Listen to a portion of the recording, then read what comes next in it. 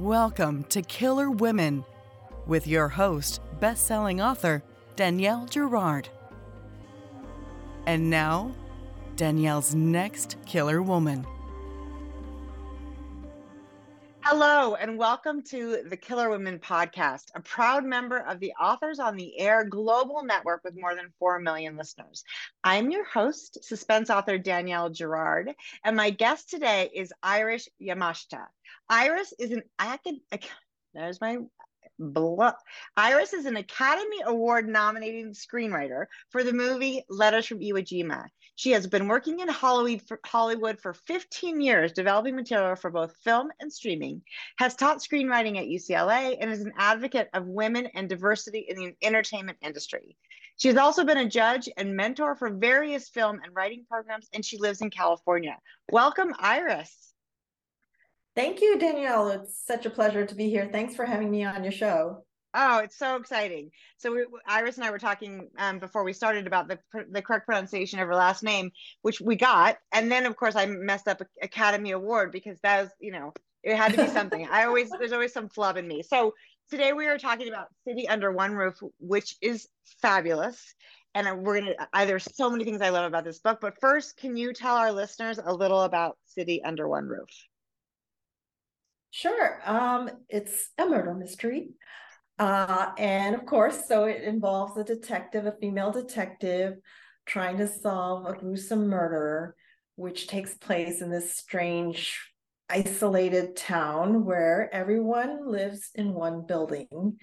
And the only way in is through a tunnel. And of course, after an avalanche, she gets trapped there. And everyone in this town and the detective herself, they all have something to hide. Oh, it's so fun. So this little town, and you say in your acknowledgments that there's a Whittier, Alaska, or what do they pronounce that? Whittier, but that was sort of the inspiration for this. But the people there were lovely. This Point Metier, and it's pronounced like the French way would be métier, but of course the residents pronounce it Metier, which is, again, sort of adds to this sort of the ambiance of this group. Can you tell us about the inspiration for the story, where this fabulous, by the way, idea came from? Yeah, thank you. Yes, Whittier, Alaska is a real town, and I had seen a documentary over 20 years ago. And it had just stayed in the back of my mind all this time. And when I saw this documentary, the only way in was through that tunnel, which was not open to cars at the time. At the time, it was the only way in was the train that went through the tunnel, or boat.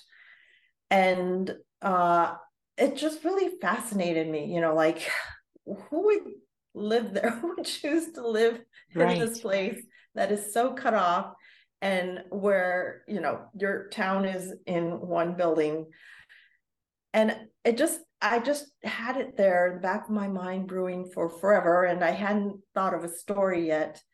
And I was actually trying to come up with an idea for a pilot for a series, because I came from the film world, but I wanted to get into the streaming world because that's where it's all at now, and I needed to have some kind of sample. So I just thought, that's when I was thinking maybe a mystery, that would be really cool, because you could make a cool limited series. I had seen some mysteries that I really loved, and so I just thought, oh yeah, and then that cool city, oh yeah, and it just kind of started to come together when I combined the idea of mystery in this strange city that I remembered.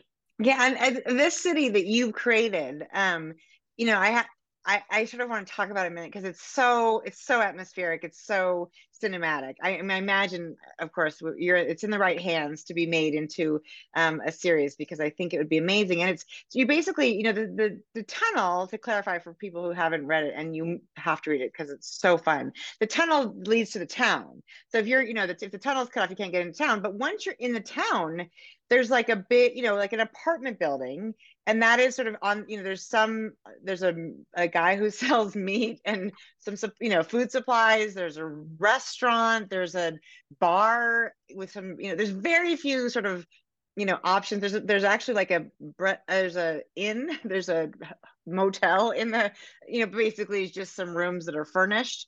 And then there's this, it was originally an old army base, right? And that's sort of the idea. Is originally there was, it was this whole, army world, and the reason they built it all sort of, enclosed was that nobody could fly over and figure out what they were doing, which was so clever. But then, of course, the army left, because there was it an earthquake? Yeah, an earthquake. And so the army left, so they're just left with this building. It's 205 people in the whole town living in one building. Anyway, I really found it so, and I'm not doing it justice, but I just feel like you have to, this crazy idea of all these people, and there's quite a diversity of characters in the book, Anyway, I thought that was so fun, and it is, in my mind, made a very perfect, for my mind, picture of it. And so when we were going from, one person's apartment to another and whatnot, it was really vivid for me, which is so fun. And, I noticed also that this Point Metier is a safe haven, that there's an aspect of the town that really appeals to, especially for women, right, who are out trying to outrun, bad relationships. There's the gentleman at there's sort of a list or pictures, because he sort of keeps an eye out for these people. So what inspired that, which I thought was brilliant too. Thank you. Yeah, when you were talking about the history of the town, and a lot of it, is actual. It's just as you described. That's the real city of Whittier, Okay. with all the tunnels and everything. There's a tunnel that connects the residents with the school, and as you said, because it was a military base, there had been all these tunnels connecting the underground, with what there used to be another building as well, but it got destroyed in the earthquake. And so there's so much about it that I didn't have to make up. It was already so fascinating in itself, the city, right, and just trying to make use of what was already there in its history, and trying to, it was just, it's such a cool place in reality. And of course, by making it fictional, you could make it even more, add even more nuances to it. So yeah, it was fun to write. It was fun to research. It was fun to actually be there, because I did visit the real city. And I created Point Metier, as they would call it, the locals would call it, because I didn't want anyone who lived there to think I was writing about them, because it's such a small town, right, and the characters are, of course, completely fictional. right. And then it also allowed me, by making it a fake place, to change a little bit of the geography, so that the mystery could actually work.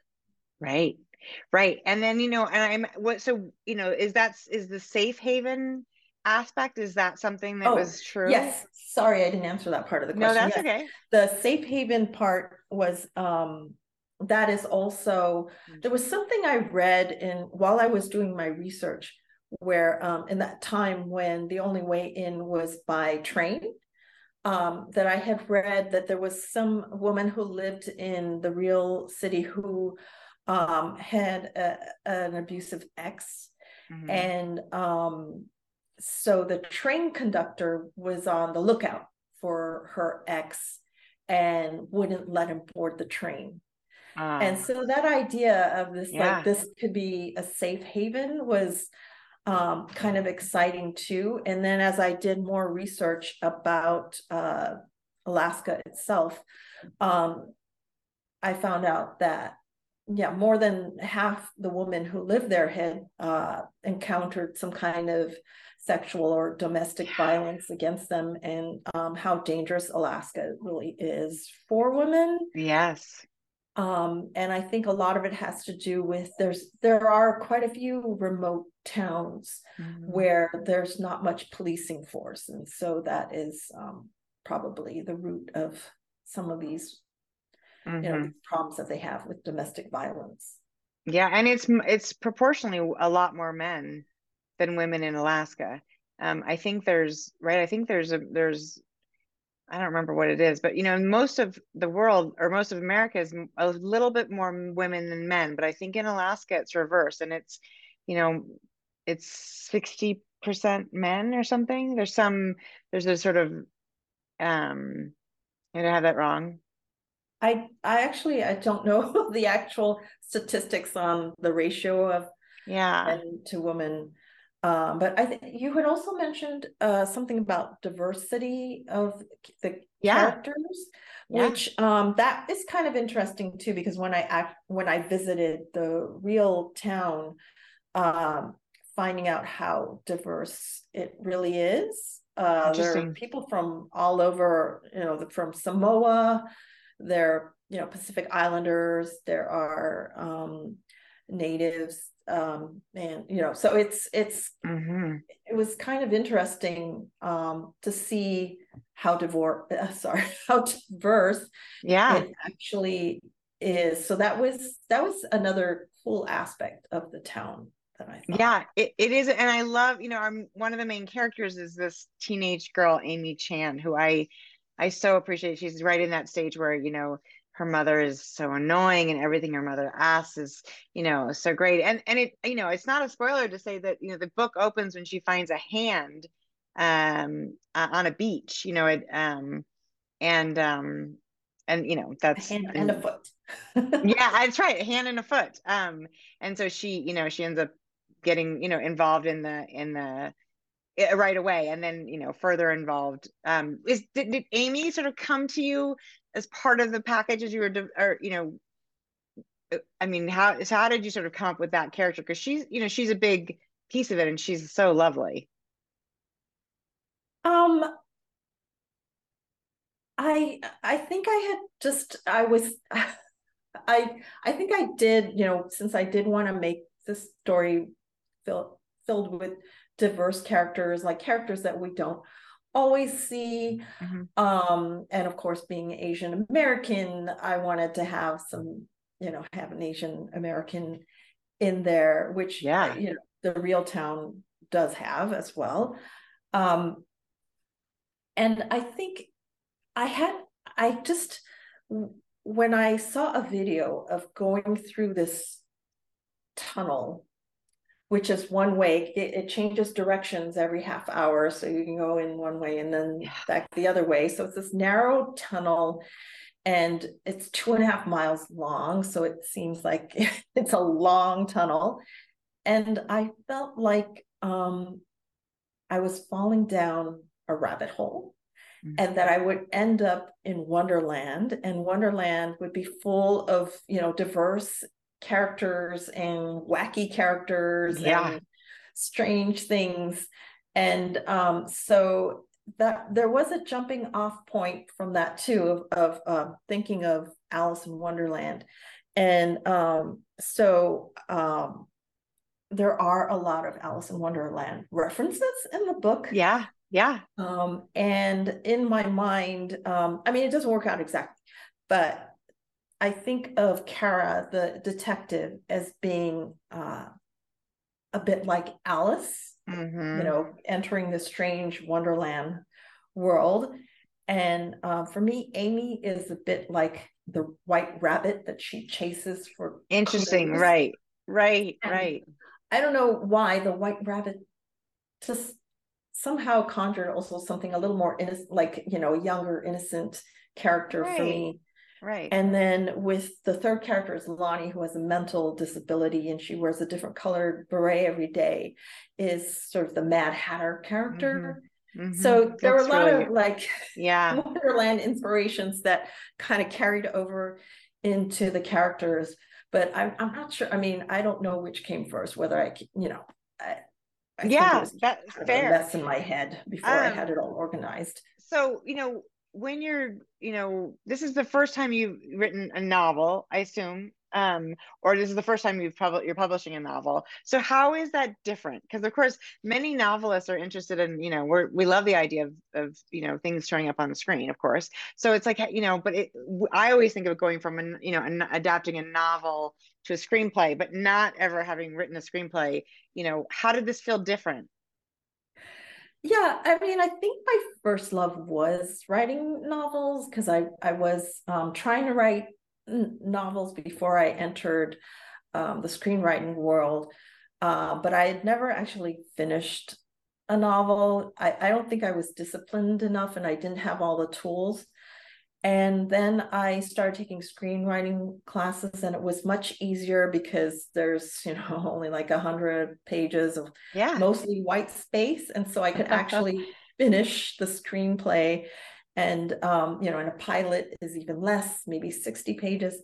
So writing a screenplay is easier in essence because it is less pages. It's maybe about 100 pages and with a lot of white space. Right. But it is harder to get to actual production, to fruition, because there are a lot more people involved. It takes hundreds of people to come together and people to sign off on it. And then it takes a lot of money. It takes millions of dollars to actually execute. Whereas a book is much more torturous in the process of writing, and everything counts. All the words count and all the grammar, because people are actually, that is the finished product. But it doesn't take quite as many people. Right. It's mainly, it mainly revolves around the writer and the writer's work. Yeah. And it doesn't take quite as much money either to get the finished product. So no. I would say, those are the major differences. And of course, writing a script, it's for a much more visual media, whereas writing for a book, there's a lot of internal, your feelings and what are their emotions and things like that. So, yeah.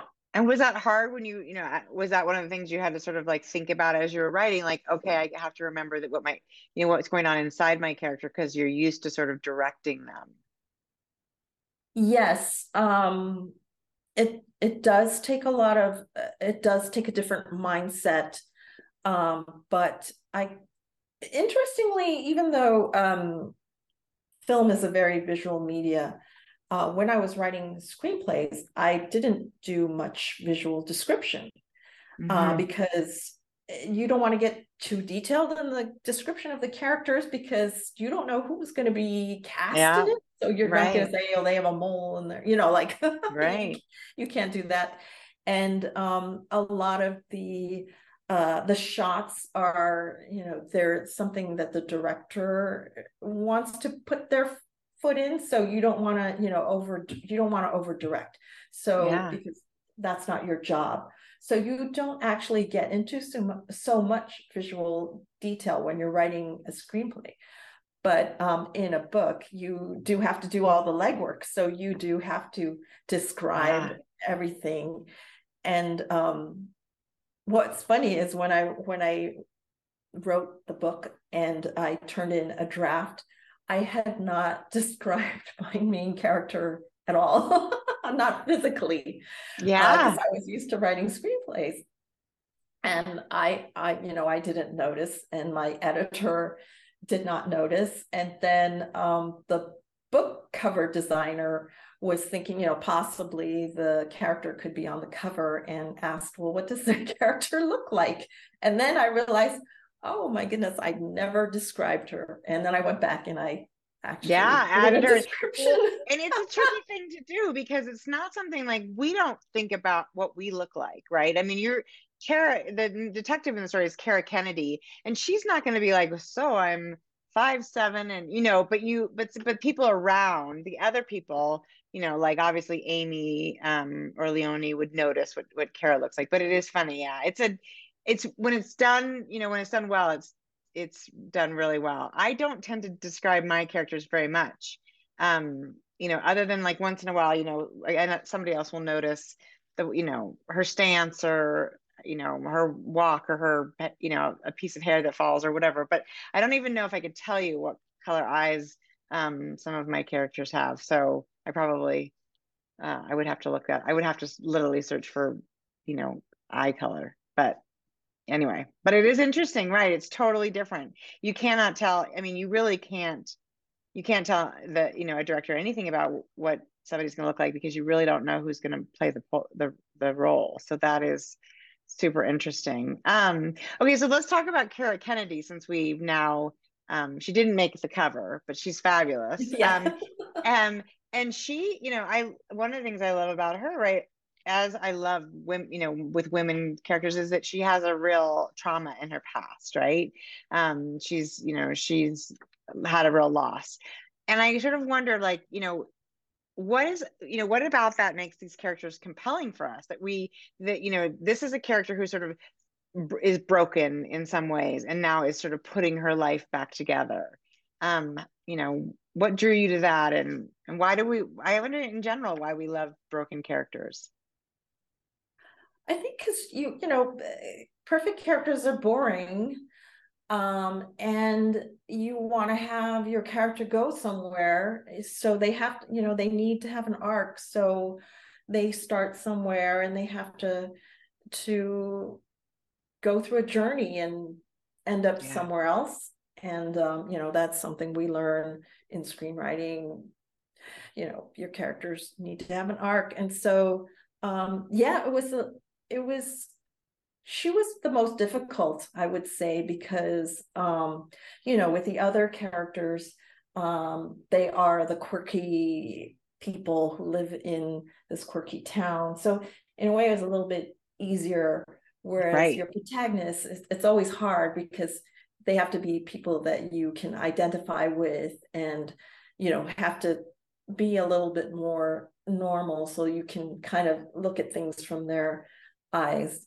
But then, right, at the same time, they can't be perfect, and you have to come up with what their backstories are and where they're going to go. And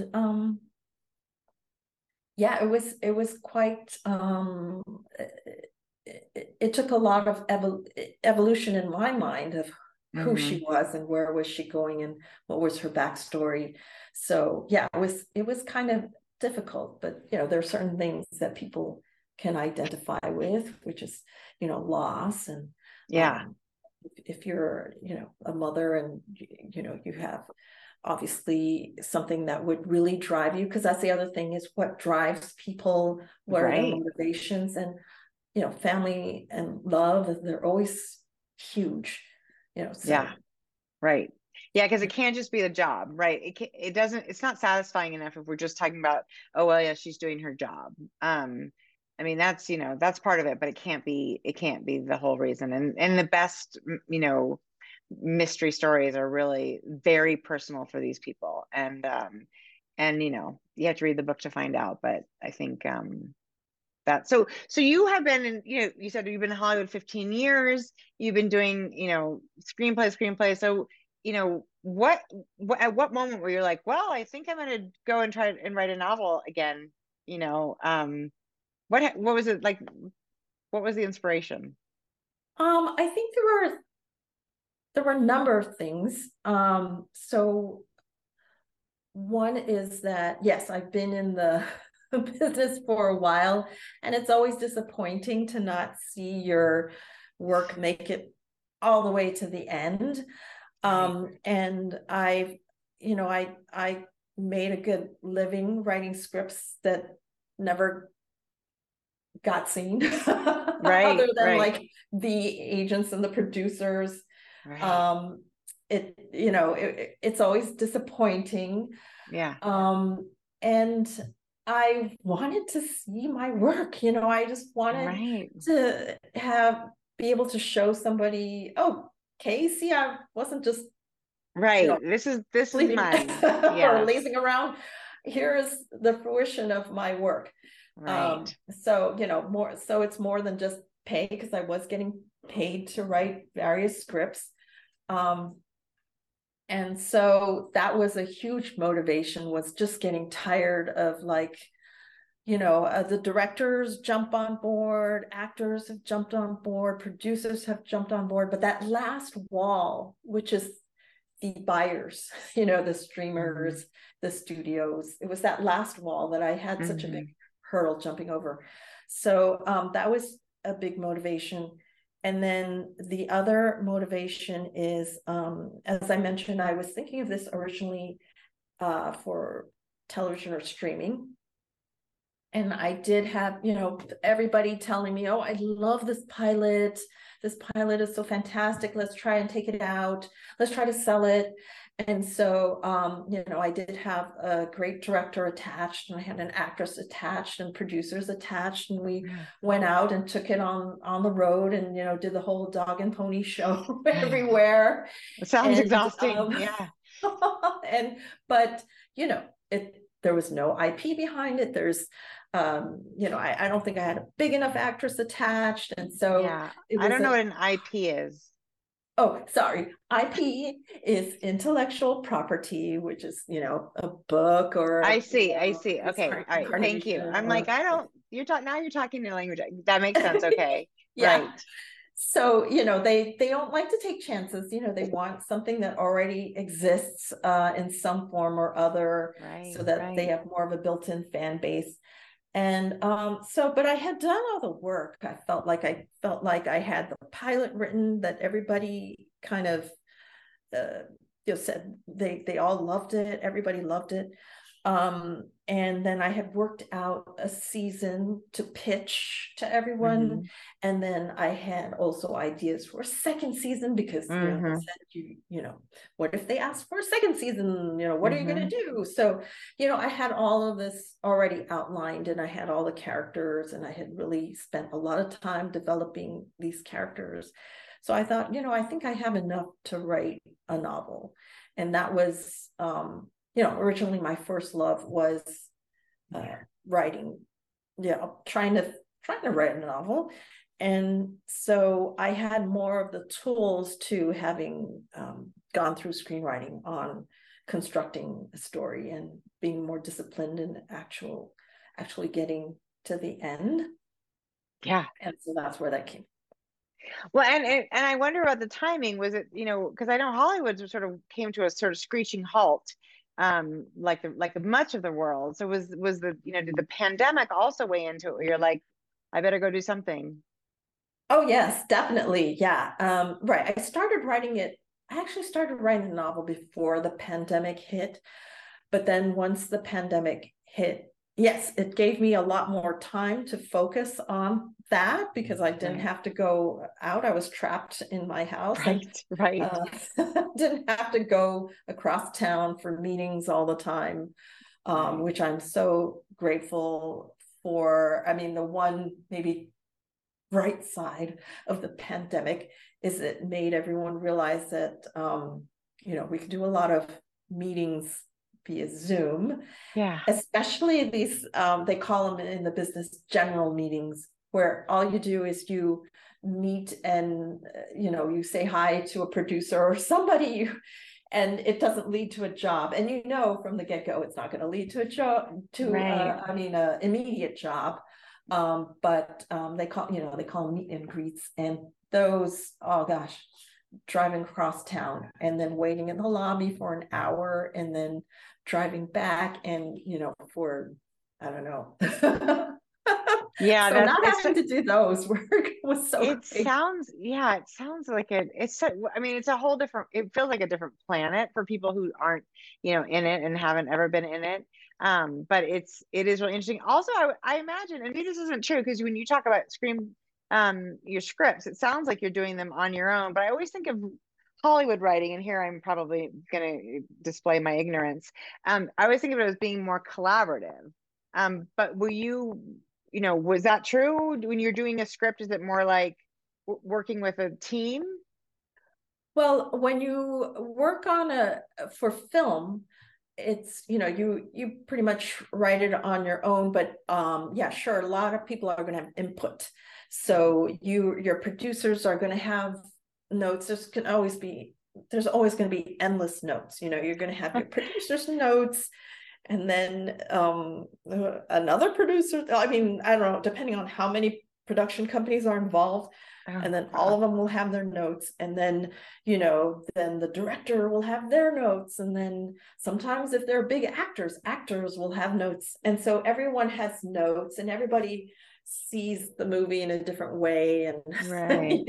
and a lot of times you don't even start from something original, because most of the times, like I say, they want IP, the intellectual property, so it starts with someone else's book or someone else's previously made movie, or so a lot of times it's not your original idea anyway. There's only certain writers who get to do their own original material. And then when you're talking about streamers, it's even more collaborative, because like television shows, there's usually a room full of writers. I mean, it could be not many, it could be like a few, or it could be a ton, depending on, like if it's a lot of times comedies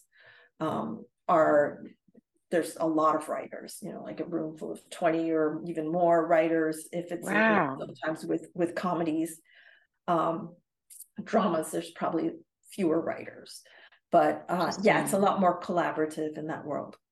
Yeah. And actually, it's funny because after the pandemic, I feel like this is sort of one of the things that came out of the pandemic for me, this opportunity to talk to other writers, because, you always write alone, or I've always written alone, but all of a sudden I was like, I'm spending a lot of time alone. And it's really nice to sort of hear how other people's processes are, and things like that. But I always think a writer's room, had no idea. Of course, the only writer's room I've ever seen was on 30 Rock. So that's what a writer's room looks like to me. But it is interesting to imagine a writer's room with 20 people. That's a lot of people. But I guess because comedy's hard, right? It takes a lot to be really funny all the time. Yeah, No? I couldn't do it. I'm not a comedy writer, but I've heard comedy writers talk about the room, and sometimes they break them up. I mean, I think every show is different, Right. but one show where they broke them up into 3 separate rooms, and they worked on different things, but there were like 20 writers, and I've never been in that situation, but it sounded kind of vicious. Like you had to, establish yourself, and like, oh, use my idea. Like everybody's trying to jockey for use my idea, and like that. Yeah, that's not the kind of collaboration I was hoping for. That does not sound fun at all. Yeah, I don't think I could do that. Yeah. So as you were writing this book, did you sort of find, like, were you sort of thinking, I'm going to write this like I'd write a script, and I'm giving myself a deadline. I'm going to write a certain number of words a day. How did you do it sort of differently than the way you've been doing your job?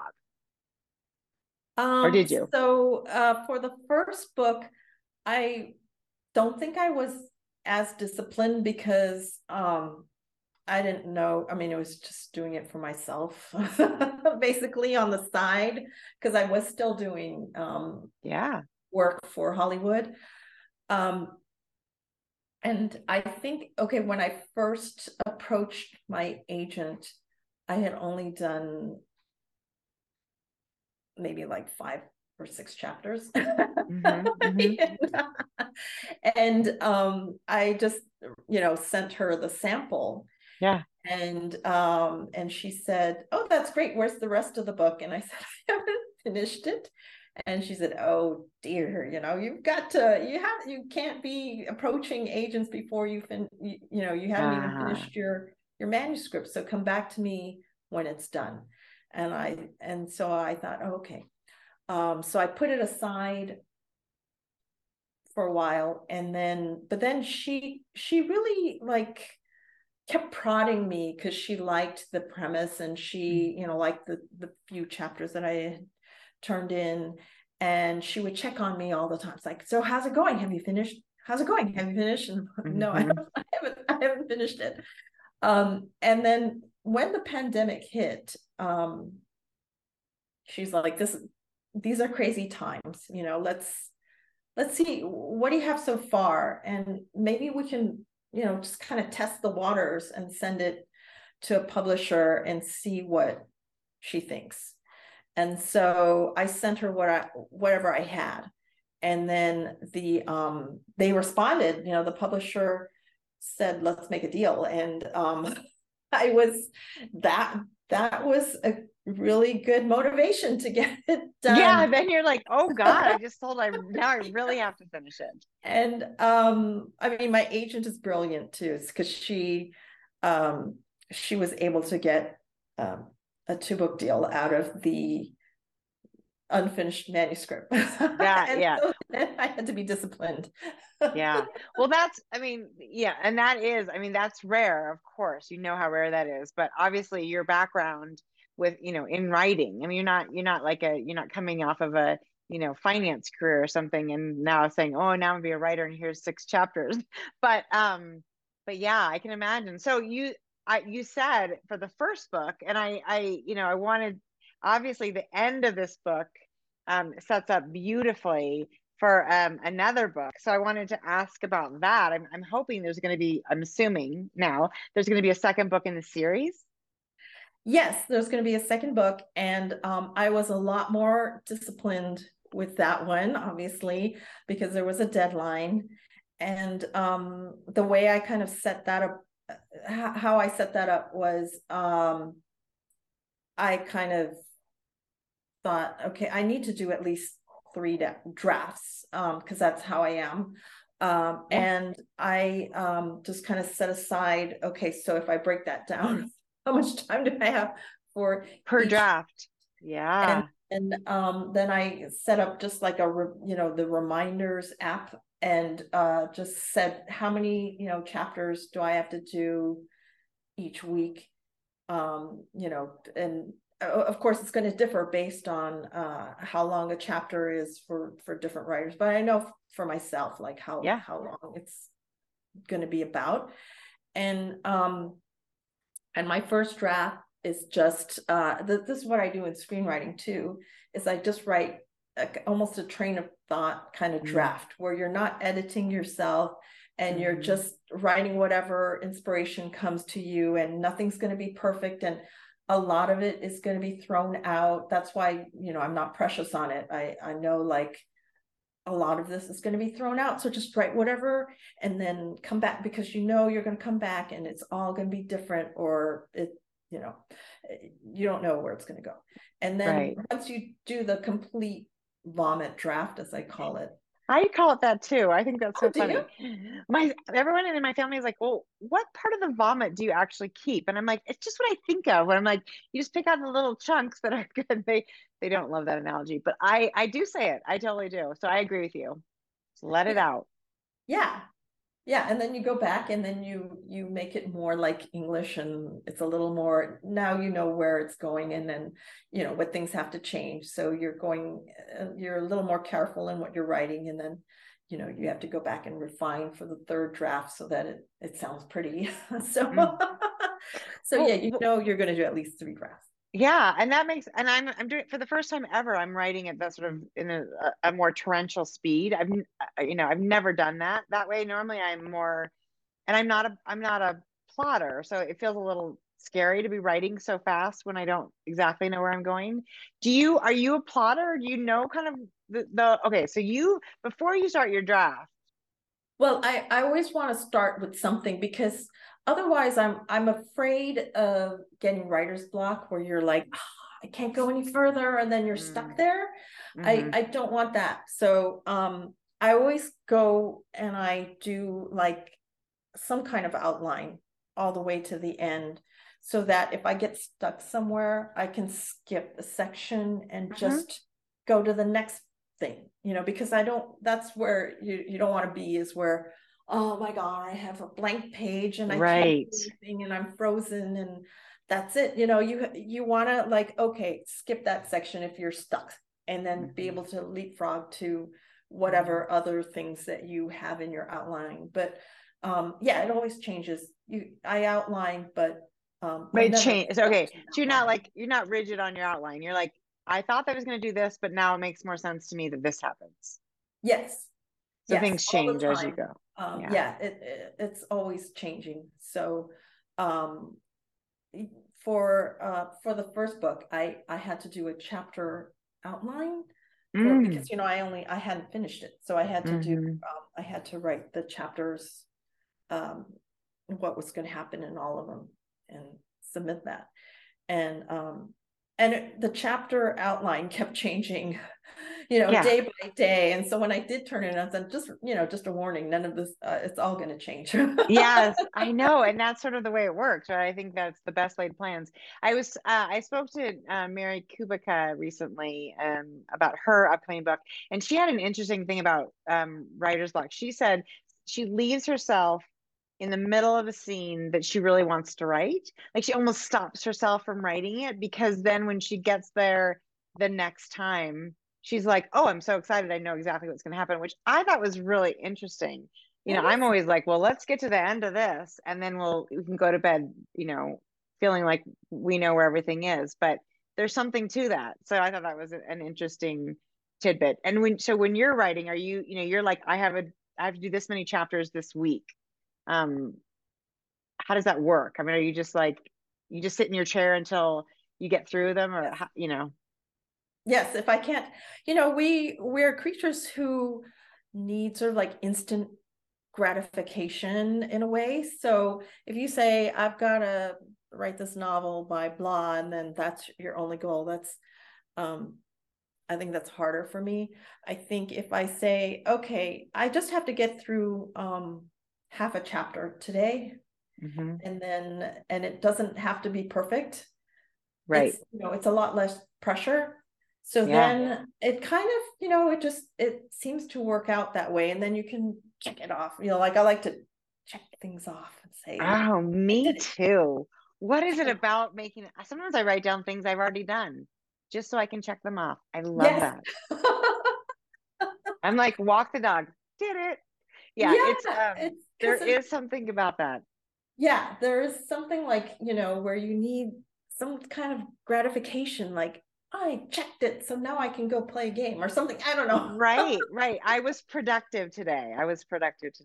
That is really interesting. Well, that is super exciting. Can you tell us anything about book 2? You're still in the middle of it?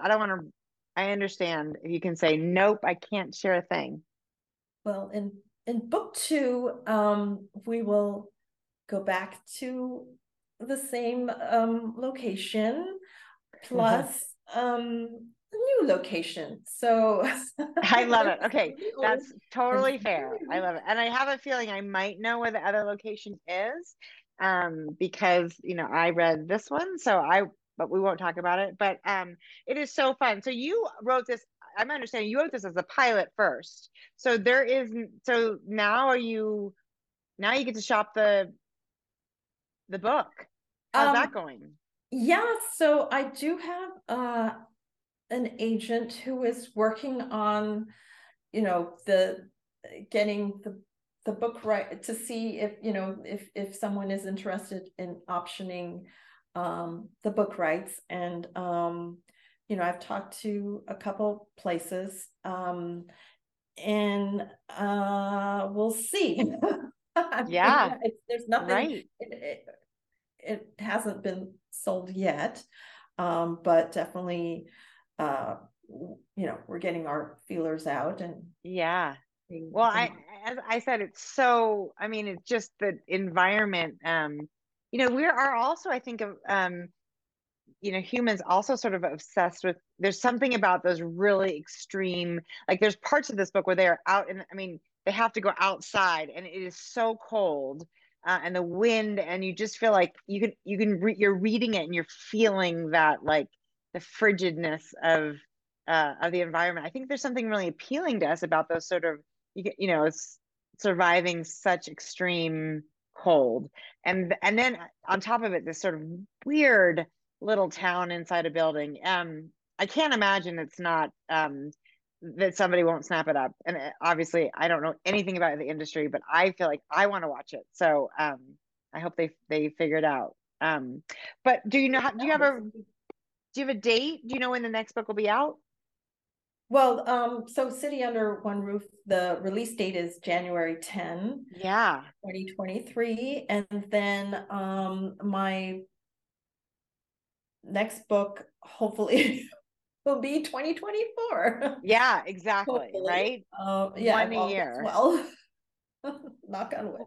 Not well. It's really exciting. It's so fun. So, tell us, Iris, where can we find you on social media?